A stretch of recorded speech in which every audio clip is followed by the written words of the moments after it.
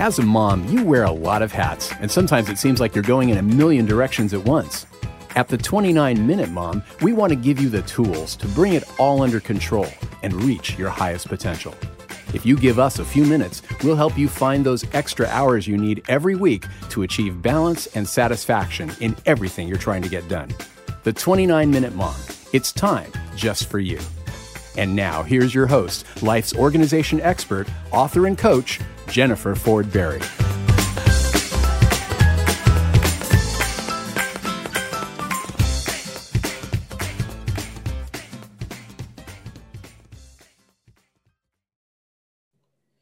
Hey mamas, we're back again with another episode of the 29-Minute Mom. And today I'm super excited to have a licensed professional counselor all the way from Dallas with us today. Her name is Michelle Nietert, and welcome to the show, Michelle. Thanks so much for having me, Jennifer. I'm excited to be here. And I love that we're going to do all this in 29 minutes. Oh my gosh, because we're busy ladies. We just talked before we hit record how busy our day was, and everybody listening. If you're a mom, we know you are busy. I want to mention that Michelle is also the co-author of the book Loved and Cherished and the host of the Raising Mentally Healthy Kids.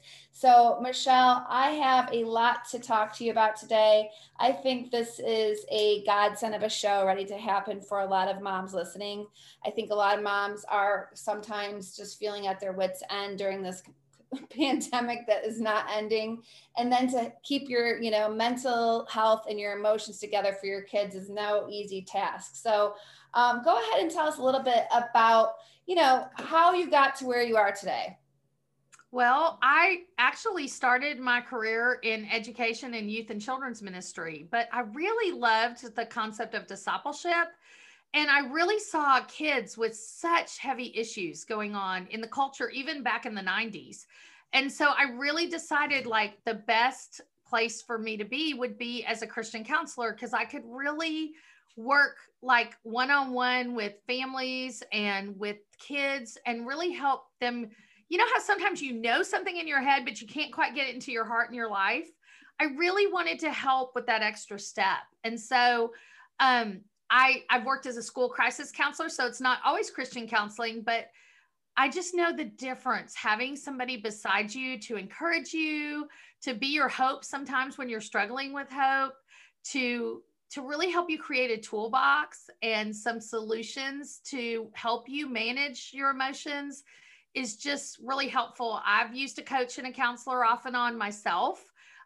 We've had significant death and trauma in our family. My husband's twin sister and her husband died of cancer, leaving behind 3 kids. And, my staff of 15 were like, who does the counselor of like 20 years go see? I'm like, a counselor of 30 years. What do you think? So, and I literally think I broke a record, she said, because I went through an entire Kleenex box in one session. Now it was extended because time is hard.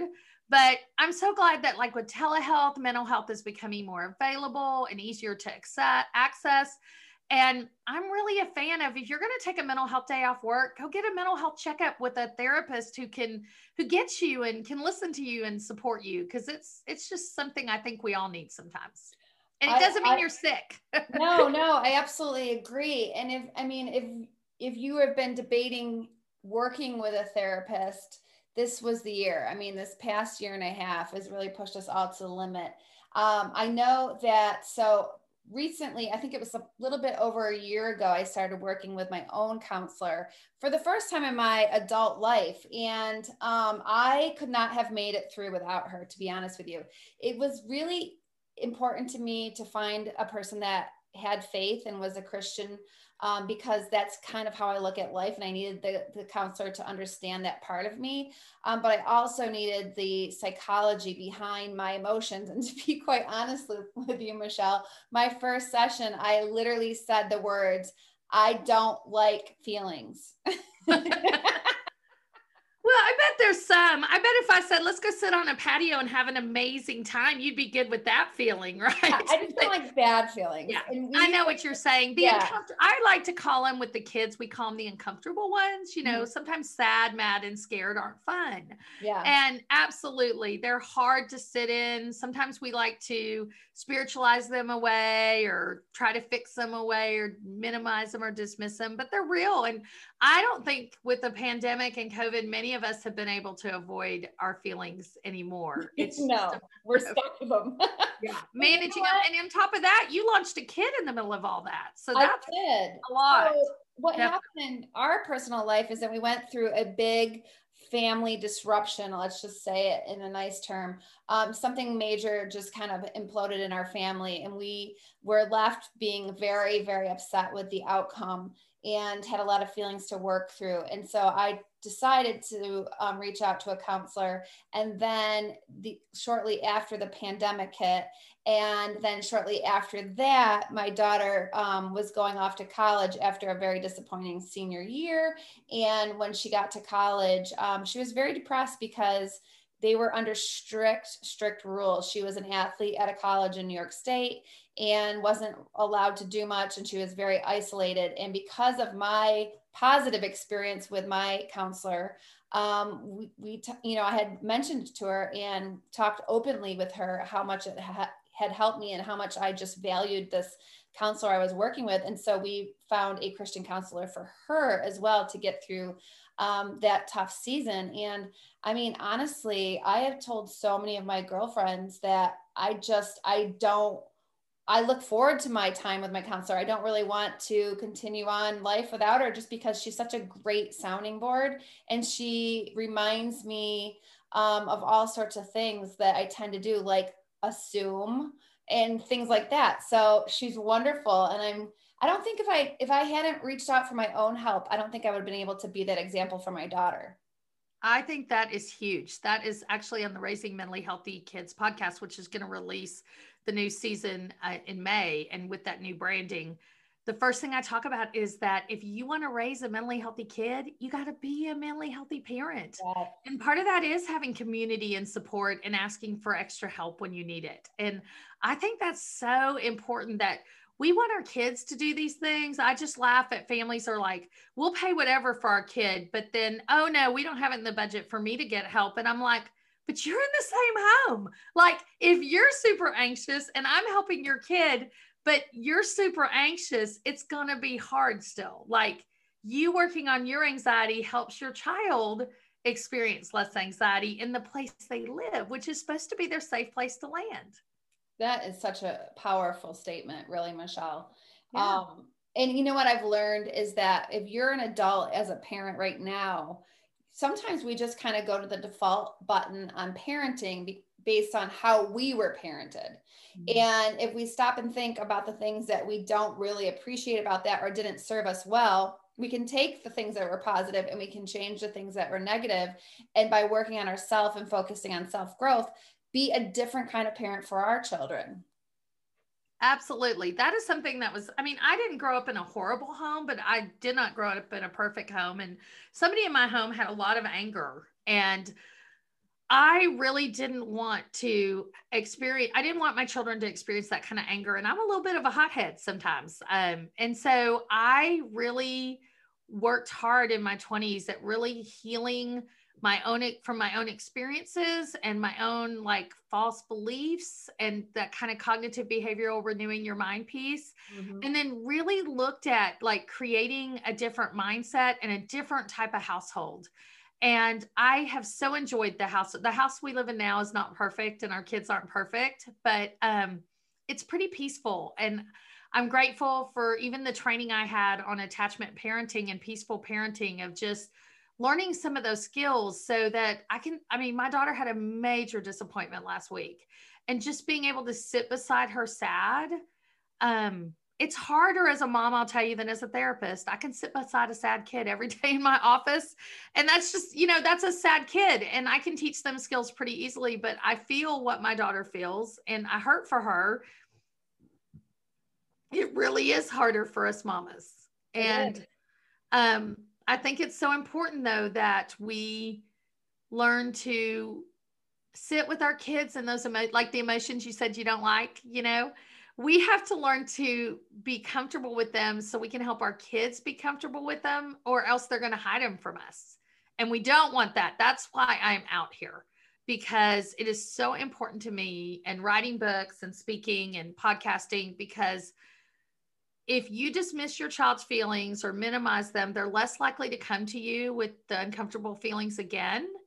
And then when that happens, Jennifer, you lose the important role of their emotional compass. And I'm so grateful your daughter was able to, I had a good friend whose kid was up in New York too. And just them doing class online and being so isolated in their dorm room, she ended up bringing him home to Texas because it was so hard on him to experience that kind of isolation. He just wasn't used to it. And our kids are struggling. And I was just listening to some great training from Dr. Tim Elmore. I was in Florida at a conference called the D6 Family Conference. And Tim was talking about the research on pandemic kids and Gen Z, especially the second half of Gen Z we're seeing now. And not only are they the screen generation, the first ones to really come through, where they've grown up from toddlerhood with the screen, but they're the first generation. I think most of us thought, man, if I go to college, I'm going to own a home someday. And, this is kind of how my life's going to work. And they wonder if they'll ever be able to afford a home. Home prices are just escalating. They wonder if there's real hope for them, for their future. And I know that's promised to us in scripture, but our young people are struggling with that. And we need to validate it's a different world. None of us grew up in this world, and we can be very resilient, but it's tough. And we're trying to help our kids bounce back. And I tell people all the time, if these kids figure out how to bounce back from this world, they will be a very resilient generation. They will. And, we have to give ourselves as parents grace, because we're the first group of parents to raise these kids that have been attached to screens from childhood. And it's difficult. I know I've, had so many conversations with other parents about that. We don't know how to navigate it exactly, because we didn't have any role models doing it. And now we're seeing the effects of it on top of a pandemic. So we have to really be compassionate towards this generation. Was there anything else that you learned at the conference that was kind of like oh my gosh, I can't believe this, about this, that we should know as parents dealing with kids at this age? I think especially for spiritual development, I love the shirt I bought there. It's one of their themes. It's 1/68.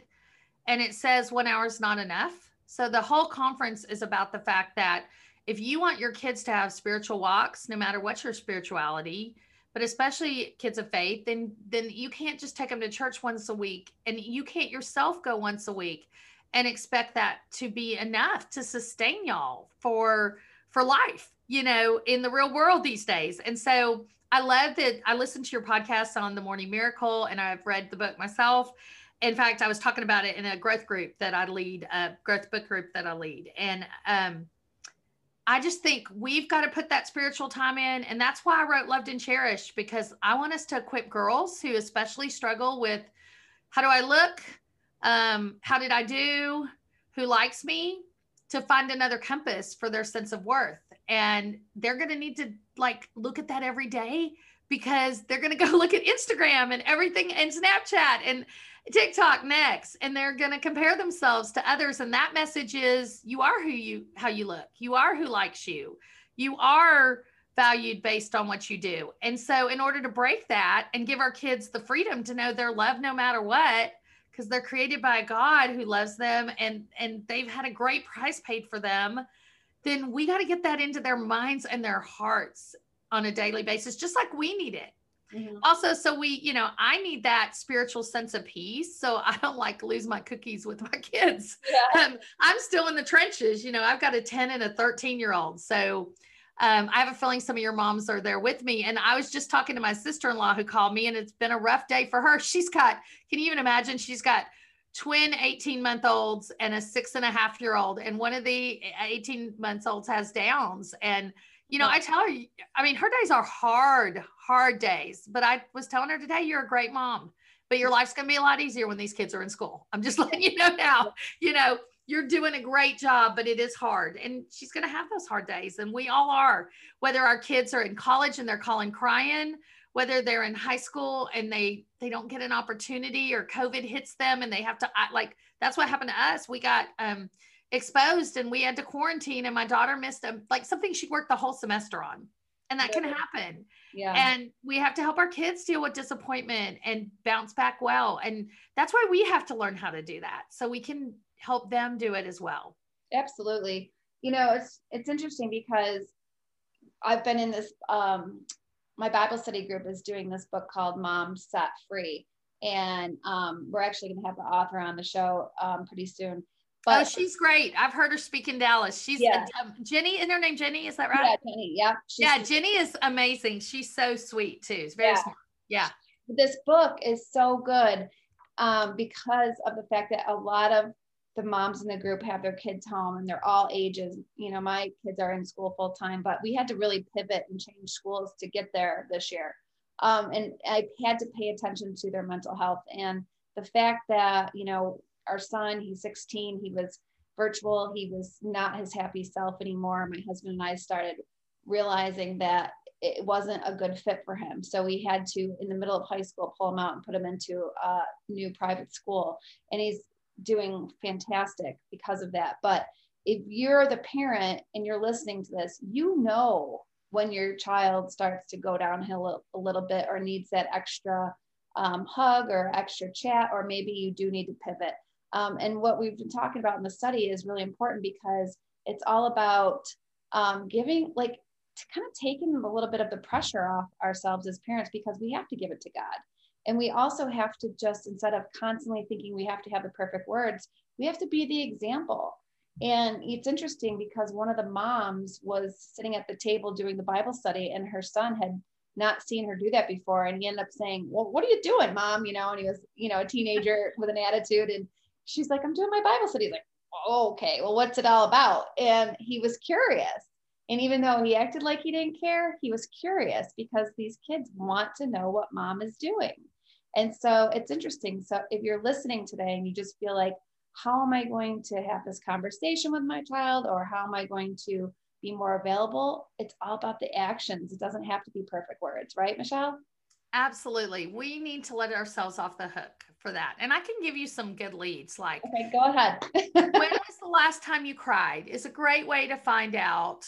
If you're like, I found out from my own child, I'm a mental health professional. I can assess depression pretty well, but I hadn't asked my kid that question. And, you know, last year about this time, my child said she cried every day for the last 2 weeks. She hated Zoom school. She didn't like not being able to see her friends, and she loved us, but we were just not enough for her. So, you know, and that's real. And I was so glad to understand that. We did some pretty interesting physical distancing parking lot gatherings with some, you know, SUVs and minivans to help those girls who just needed that face-to-face, like just to virtual hug from 6 feet away and all that kind of stuff back then. And I think pivot's such a great word. It's a great word. Like, sometimes we as parents need to pivot from our screens for a minute, even though we're working on them and things like that, to give our kids a moment to just check in with them, see how they're doing. We also need to think of some specific questions we can ask them. How are they sleeping? Can they get to sleep easily? Are they staying asleep? Because those are signs that things may be harder for our kids and they're beginning to affect them physically. Also asking them, what have you been thinking about lately? You know, when you worry, what do you worry about? When you're excited, what are you excited about? Just kind of beginning to use that, you know, if you've got little ones, using that emotional vocabulary and helping them develop it. And saying sometimes when they tell you something, wow, that sounds like that would be disappointing. How do you feel about it? I think I would feel disappointed. And just taking a moment. The research says that if we name the feeling, if we help the kids, like, and us too, identify where it is in our bodies, and then we do something to kind of let it go, whether it's talk about it, move, make a sound, like, you know, sometimes I'll do that and my staff will know I'm really stressed because I'm processing my feelings, I guess, or my stress. But the kids are less likely to loop and that feeling to come back stronger and stronger, which can happen if we're not addressing our emotional reactions. And then we want to teach our kids when it comes to feelings that they're on the bus. Like you didn't even want them on the bus when you started, but we want them on the bus, but they can't be the driver of the bus. You know, our thoughts and our faith and our intention, we need to be driving the bus with God as our little, as you know, our kind of co-driver if we were in driver's ed. But it's so important that we acknowledge those feelings and we let them sit on the bus. They just can't rule us, because sometimes they're too strong, and especially for kids, because they don't always have the same perspective we do. But we have to understand that they're not wrong, and we don't want to dismiss them because they have a different perspective. We want to validate their perspective. I mean, think about how big your teacher looked when you were 5.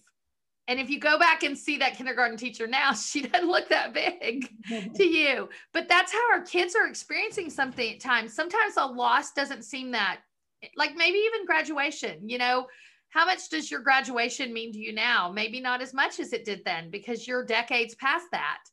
But for an 18-year-old, that's all they can see in front of them. That seems like a big loss at the time. And we need to just sit with our kids in these experiences, validate that these are happening. And then I do think we want to give them hope. We just can't move there too quickly. In fact, it's better if they move us there.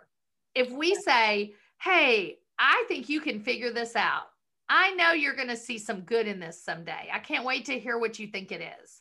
You know, and I watched my daughter go through that. She said, maybe a friend of mine will get a bigger part, that we've been kind of praying with her because she really wants more of an opportunity to lead. And that would be something good that comes out of me not being able to do it if she gets to do it. And I thought, oh my gosh, what a mature response for a 13-year-old to have. You know, I didn't tell her that because we don't want to do the work for them. If we want to, you know, let them go and let them launch well, then we want to be asking them, wow, that sounds hard. Right now, you may just need to say, that sounds hard, and go to bed. Maybe tomorrow we can talk about what do you want to do about it? That kind of thing.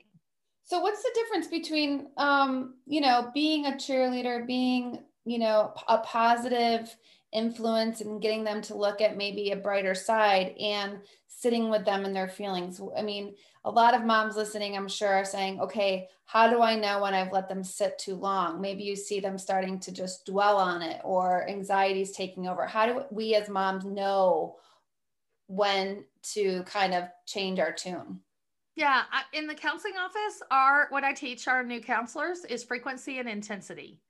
So if we see the frequency of the feeling coming too often, or the intensity of the feeling beginning to escalate, now I'm using big words, but you get it, right? Like yes. how strong it is and how often it happens. And so when we look at those two things, if that's starting to increase, then we may need to have some intervention. Our kids may be looping or getting stuck. Now, I want to normalize grief, though. Grief, I'm writing a children's book with a co-author, actually a series on emotions from a faith perspective. And grief is like waves. The sadness is going to come over and roll away and come back over. You think you finally kind of got through it, and here comes another wave, you know. And over time, they get smaller. But I was trained in person by John Townsend and Henry Cloud. It really takes grace and truth, but it also takes time for us to heal. And we want to give our kids that time, but we don't want them to get stuck. We don't want them not eating, overeating, too isolated, not sleeping. You know, you can tell when your kid's almost been heavy too long if you're paying good attention and being curious.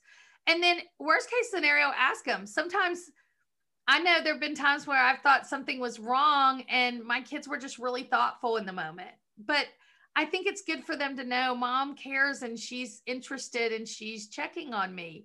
Now, mama doesn't do that like every hour because that would be very helicopter-y. And I want them to learn to do it for themselves, right?